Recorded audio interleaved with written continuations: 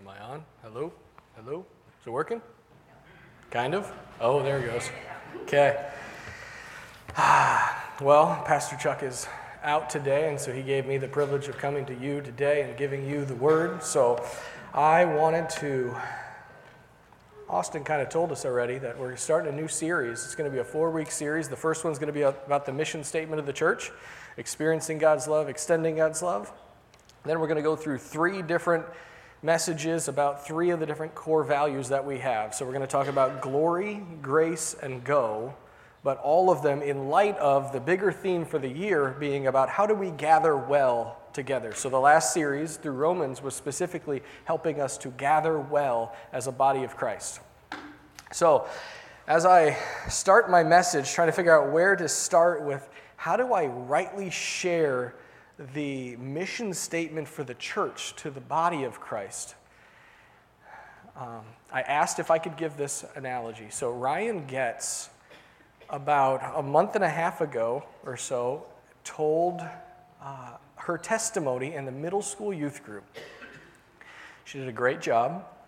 She talked about going to church as a little kid. She said something that, what's the right word? Bumfuzzled me. When she was talking, she said she went to church and she loved going to church. That was not my experience as a child. When I went to church, I was the guy who hid in the balcony.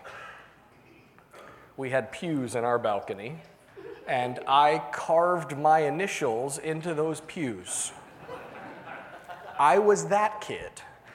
Back in the day, this is going to tell you how old I am, I had a new technology video game device called a Game Boy.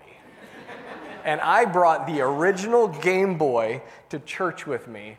I hid it in my pocket or in wherever I could hide it from my dad because he didn't think that was a good idea at church. I wonder if you would agree with my dad. I would take it and hide up there, and I would play my Game Boy all church long. I got really good at Mario Kart because of church. But I did not like church as a kid. Church was hard for me. I didn't understand why I had to get up so early to go to church. I didn't understand the point of being at church. So I wanted to start our message today with, why do we go to church? And I thought, that might not be as good. Maybe, why do we come to this church? I mean, there's 1,000 churches in Des Moines, right? You could have picked any church to go to this morning, and you chose Westchester. Why did you pick Westchester? And I thought this might be a hard conversation to have with 200 people. So I thought, maybe I'll ask me the question, why did I come to church this morning?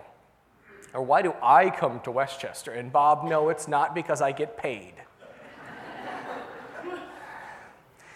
Bob likes to rub that in when we play pickleball together.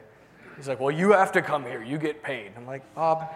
Okay, so the reasons I come to church. The number one reason I come to church is fellowship. I truly feel in this room there are people who I can share who I am with. I get to experience God with you. I get to be with you through good times in my life and through bad times. When I'm exhausted, you lift me up. When I'm having a great day and I'm high as a kite, not literally, I am just loving life. That's a better way to say that. I want to share that with you. I want to be a part of your lives so that when you rejoice, I get to rejoice. And when you grieve, I get to support you. I get to love you. That's why I come here. That's one reason. Accountability is another reason. I don't know about you, but in my spiritual life, I've had a lot of people who have walked away from God. I've been a believer for 23 years now. I've had former pastors. I've had former mentors. I've had friends. I've had people when I was a navigator at UNI. I had student leaders, people I looked up to. Within years to follow, they walked completely away from God. I'm like, Why is that a reason to come to church? Because I believe at this church there are people here who will hear my sins, who will not judge me, but will help me.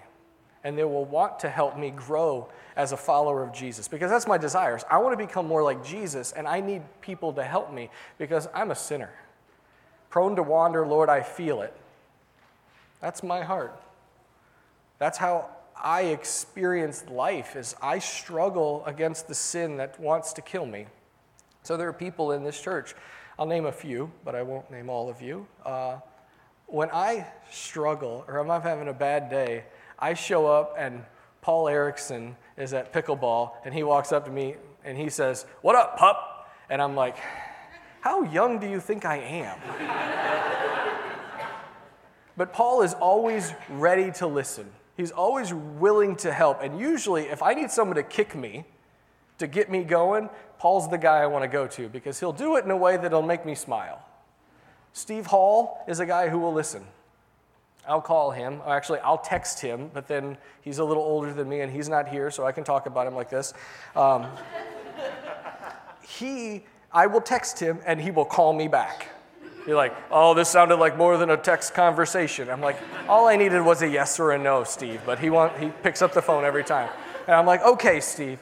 But he is willing to talk things out every single time. We do ministry together in outreach realms of the church, and he's great just to listen and help me. If you go into the office very often during the week, you're going to see one of the staples in our office is Austin in his office. He's there, he's faithful, and if you come around enough, you're probably going to see me showing up in his office sitting on his couch. I do that more than I probably should, but I really like him. And so he has been a brother to me. Coming into the church a year ago, I didn't know anybody here. I didn't know who I could trust. I didn't know who I would like. And I walk in and there's a brother sitting right there. I believe that there are people in this church. If you don't feel like you have accountability right now, I believe there are people in this church who want to stand with you. That's one reason why I chose Westchester as my church. Another reason I like church now, I like to sing songs. I know that doesn't sound very masculine in the world's eyes, but when I sing to God in my car, I have fun. When I sing songs with all of you, I hear a chorus of people screaming or singing is probably the right word here, singing to God, and we sound like we're one. Maybe. Some of us maybe don't really hit the note, right?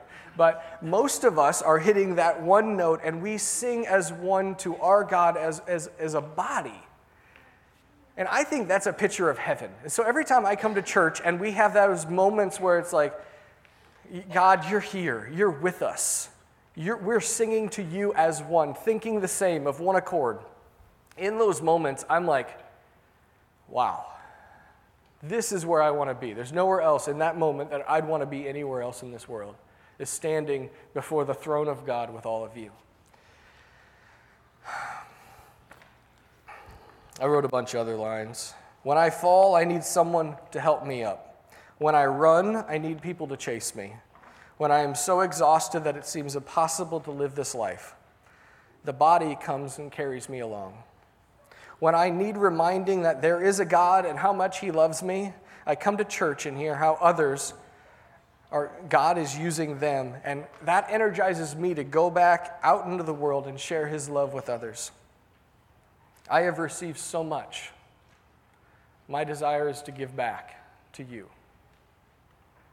So, our mission statement is to experience God's love and to extend God's love.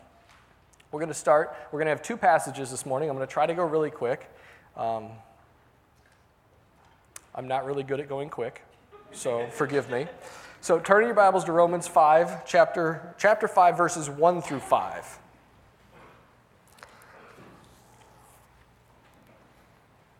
Therefore, I hear pages, so I'll wait.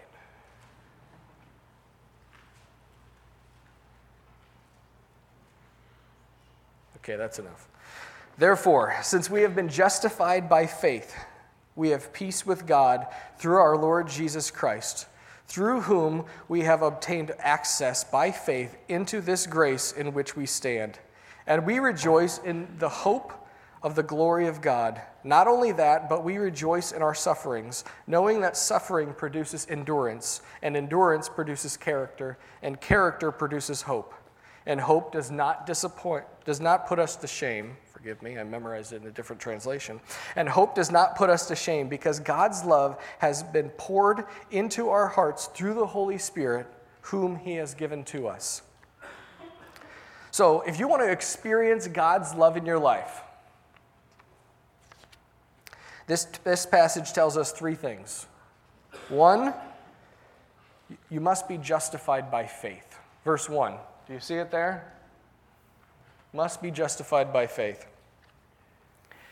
If you are here and you have not given your life to Jesus, I'm going to come down to be with you. If you are here and you have not given your life to Jesus, you have not been justified. You stand under the condemnation of breaking God's law, and His wrath, His anger, resides on you. The first step of any follower of Jesus is to throw themselves at the mercy of Jesus. When He was crucified, His life was sacrificed for yours. You deserve death and hell. And Jesus says, I love you so much that I will come and I will take your place. I will bear the weight of eternal damnation. And He did that on the cross. The Father sent all of His wrath onto Jesus when He died on that cross. What did Jesus do when He died? He paid your penalty. He forgave your debt. He justified you. What does justified mean? It's a legal term. It means made right. You are made whole again.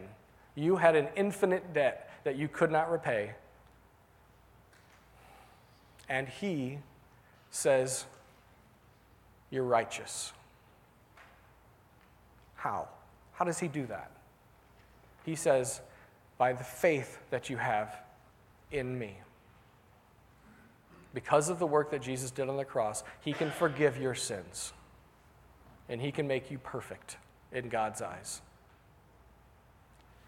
The second thing that this text tells me about how to experience God's love is you will have peace.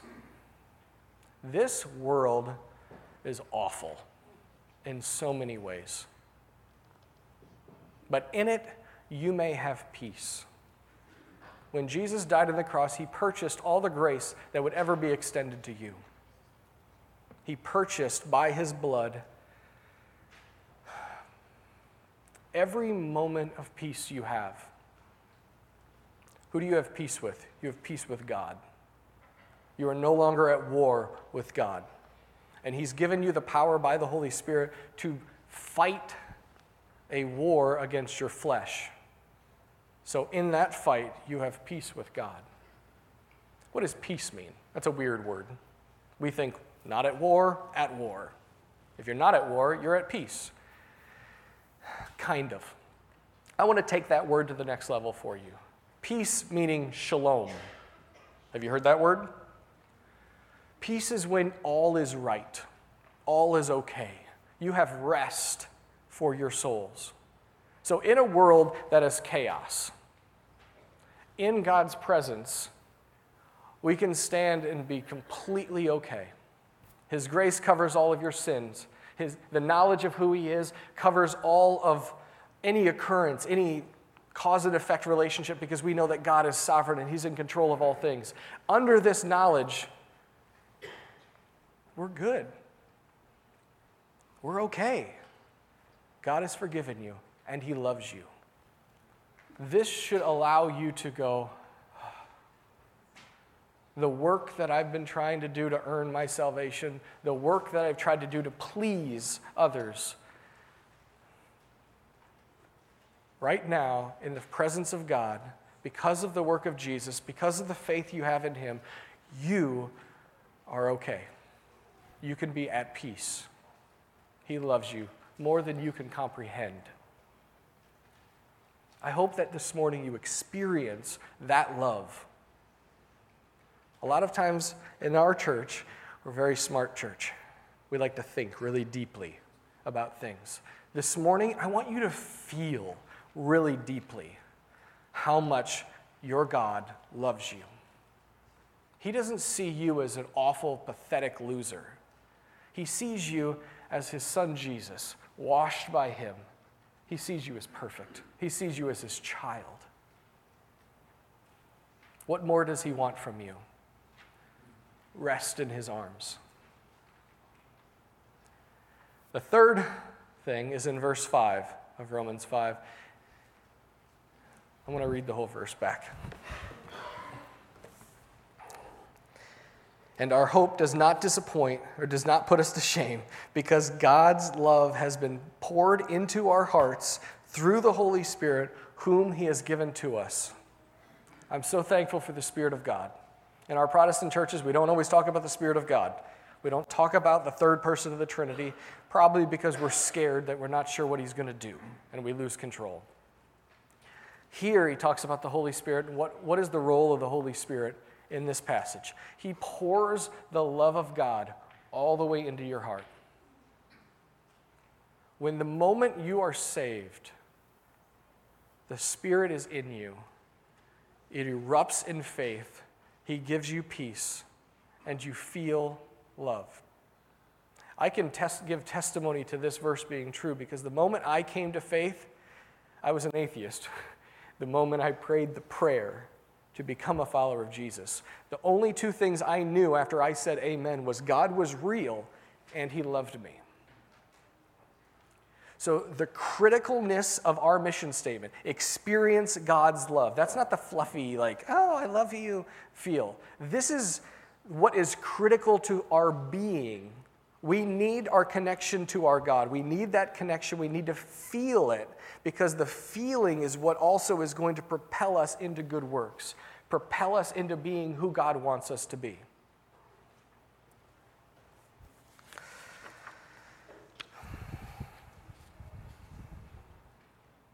For the Christians in the room,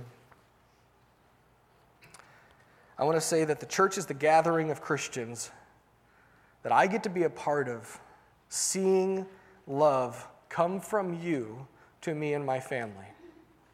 I interpret that not as you are a great guy or gal. I interpret your love as God's love for me. That's one way I experience it. I talked about singing. That moment you get lost in his presence. When you sing, does anybody experience this? We don't usually raise our hands here, I know.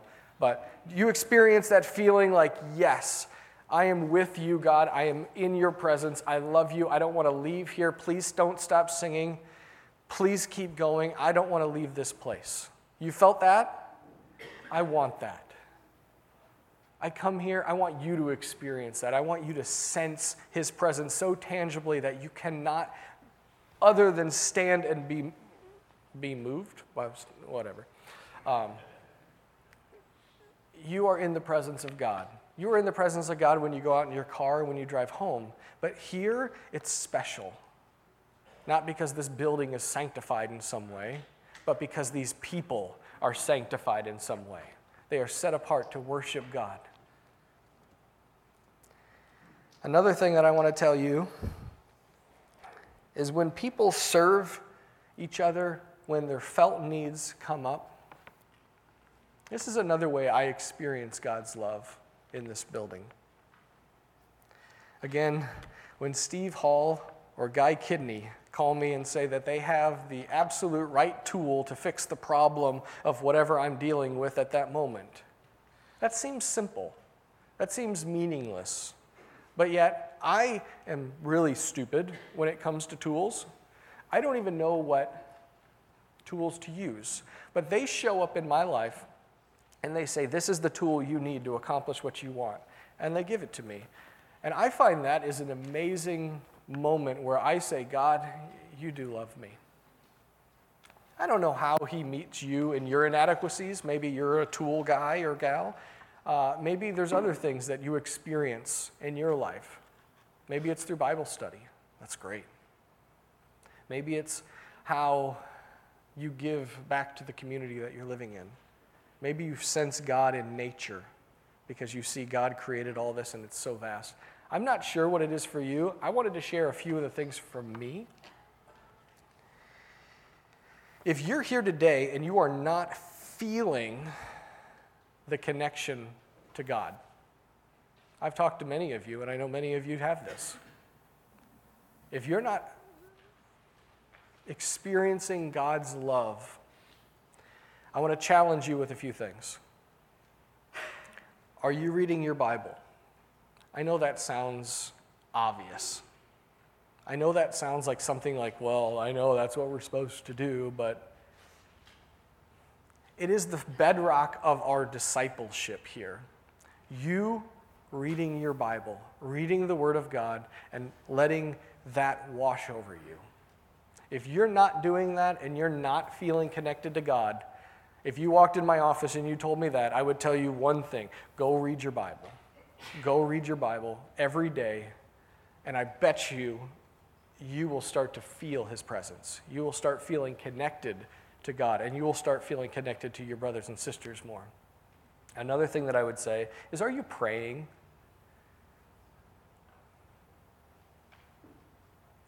Prayer can be weird.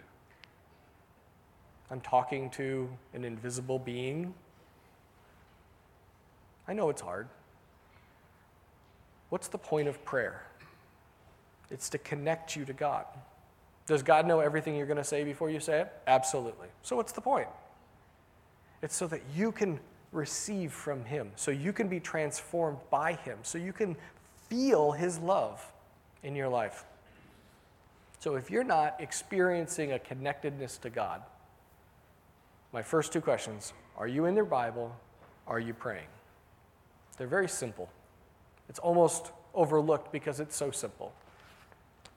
But that's the power. That's where the power comes for our faith. The last one that I would bring up is, are you serving someone else? So it's read the Bible and prayer. And are you serving somewhere? Do you serve other people, or do you serve yourself? You have been gifted by the Holy Spirit with spiritual gifts that are supposed to be used for the common good of the body, to build up the body of Christ. If you're not doing anything, I'm not surprised you're not feeling connected. It's just a hard reality. You won't feel connected to God if you're not doing what He tells you to do. So, today the call is, experience God's love by being in the Word, by praying, and by serving other people. Maybe you don't know where to serve. Come talk to me. I would love it. If I'm full and I don't have any ideas left for you, Pastor Austin has some other ideas, I'm sure, but come talk to me first. I would love to get you implanted into one of the 1,000 things that people do in this church. Okay, bad transition, but so this is the experiencing God part. As we transition now to the second half of our mission statement, extending God's love, I want you to turn, we're flipping out of Romans, we're going to go to John 15, verses 9 through 17.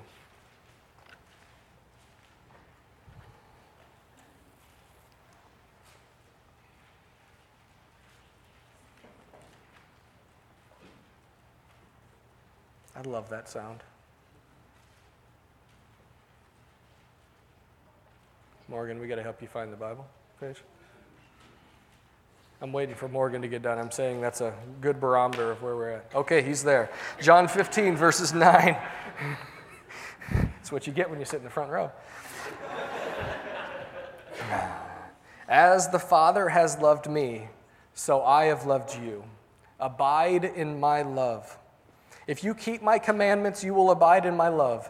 Just as I have kept my Father's commandments and abide in His love, these things I have spoken to you, that my joy may be in you, and that your joy may be full.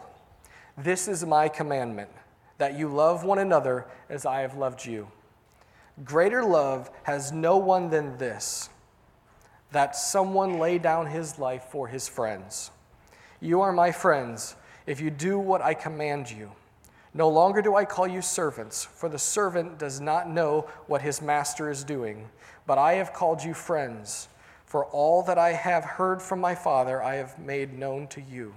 You did not choose me, but I chose you and appointed you that you should go and bear fruit, and that your fruit should abide, so that whatever you ask the Father in my name may give it to you. These things I command you, so that you will love one another. If we experience God's love, or as John says, abide in his love, then what should you do with it? Well, I want you to lock in on verse 17. Is it still there? No, go back. Kyle's so good at this. Okay, see that last verse there? I'm going to read it again. These things I command you so that you will love one another. I'm going to dig into this verse just a little bit for you. There are two verbs in this verse.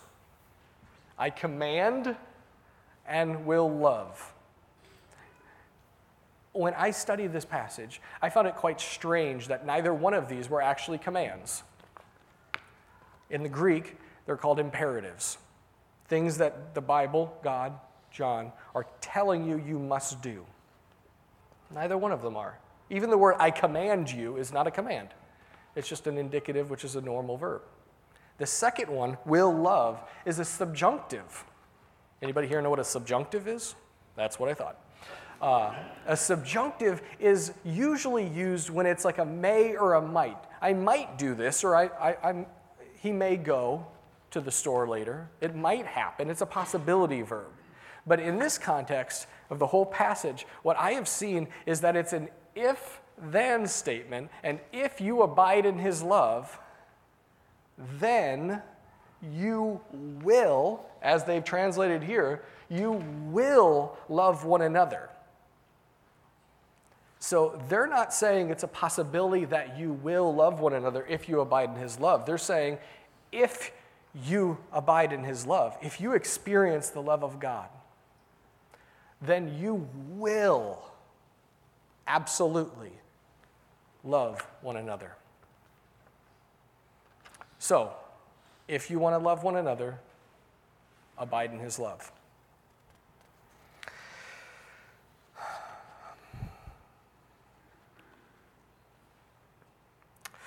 We are called in Scripture to love as God loves. So who does God love? He loves his Son, Jesus. He loves those who have given their lives to Jesus and have faith in him. He loves those who are created by God, who were elected before the foundation of the world, but have yet to believe in him. And he loves the world. These are the four statements I see in Scripture about who does God love. In the same way, we are to love. We are to unconditionally love all who God calls us to. When we gather together as a body, we get to know God more so that we can love others better. What does it look like to love one another? Well, who's our best example? Sunday school answer, Jesus. John 15, verse 13 says, "Greater love has no one than this, that someone lay down his life for his friends." How do we love one another? How did Jesus love? He poured out his life. He gave up his life. He sacrificed his life for his friends. I hope here you find friends. Not just hang out with friends, but give up your life friends. What do you value as a follower of Jesus? Those whom Jesus has called. Love them. Give up your life for them. Jesus said, pour out your life as a drink offering. That's what he wanted. Pour out your life. Give it completely away and love people. That's what we're supposed to do. How many of us think we do that well? That's what I thought too. We've got a lot of work to do. We need to abide in his love. We need to experience the love of God. And we need to get better at being a conduit of that love, because it's not meant to stay with us. It's meant to pass through us into the world. I was trying to figure out how to end and do an application for you. Michelle and Will, would you come up here? This is unorthodox, but so am I, so that works. These two, so Michelle is our children's ministry director, if you're new here, and Will is our, coming over here, nice, I love it. Will is our new student ministries pastor. They have a lot of things starting very soon in their ministry. Both of them are kicking off another year, his first year. They have needs in their ministry. The one thing that they have a lot of are people. They have little people, maybe not so little people as well over here. They are the people that I want you to talk to after this service. I want you to engage with them. See their ministry, know what they're doing, and ask, how can I help? How can I serve as a Sunday school teacher? How can I serve in a family night during Kids Quest? The second Wednesday of the month, every month during the school year, we have an event, and all of you could come and help. She needs help. Usually, there's only a few of us, right? I can help. There's Nathan just volunteered. Take Nathan's example. There we go. Come up and talk to Michelle later. You don't have to, all the kids are going to want to help, so they don't have to do it, but they want to serve. That's great. Will is launching a whole new ministry. Yes, he's taking on what's already been happening, but Will is going to launch us into a new era for youth ministry in our church. I've got the blessing of being a part of the middle school youth group as we waited for Will to get here.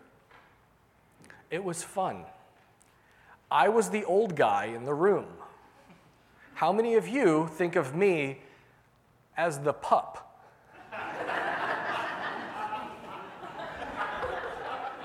If you see me as young, you're going to feel great in the middle school youth group. You're going to feel great helping with the high schoolers. There's going to be trips that Will's going to have. I know some of you older people have really struggled to sleep through the night. He's got opportunities for you that you don't even have to try.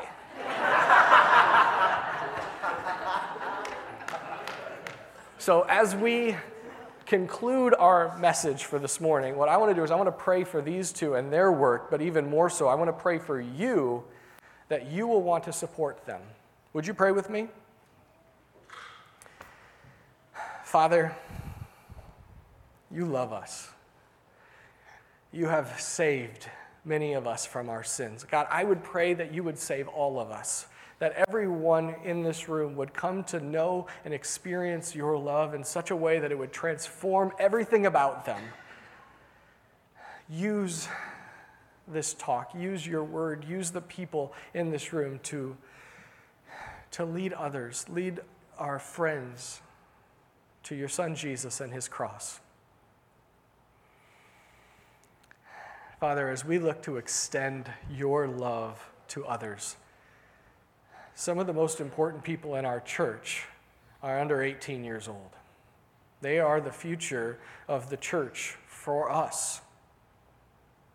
God, I pray that you would bless these two servants, that you would allow them to continue your good work of experiencing and extending the love that you have. I pray that you would allow all of us to come alongside them, that we do not pay them to come here, but we pay them to lead us so that we could equip the body. God, I pray that you would use them, teach them, give them vision, give them wisdom, give them passion for the work that you've given them to do. Thank you for them. I pray that you would bless them now in the name and power of Jesus. We love you.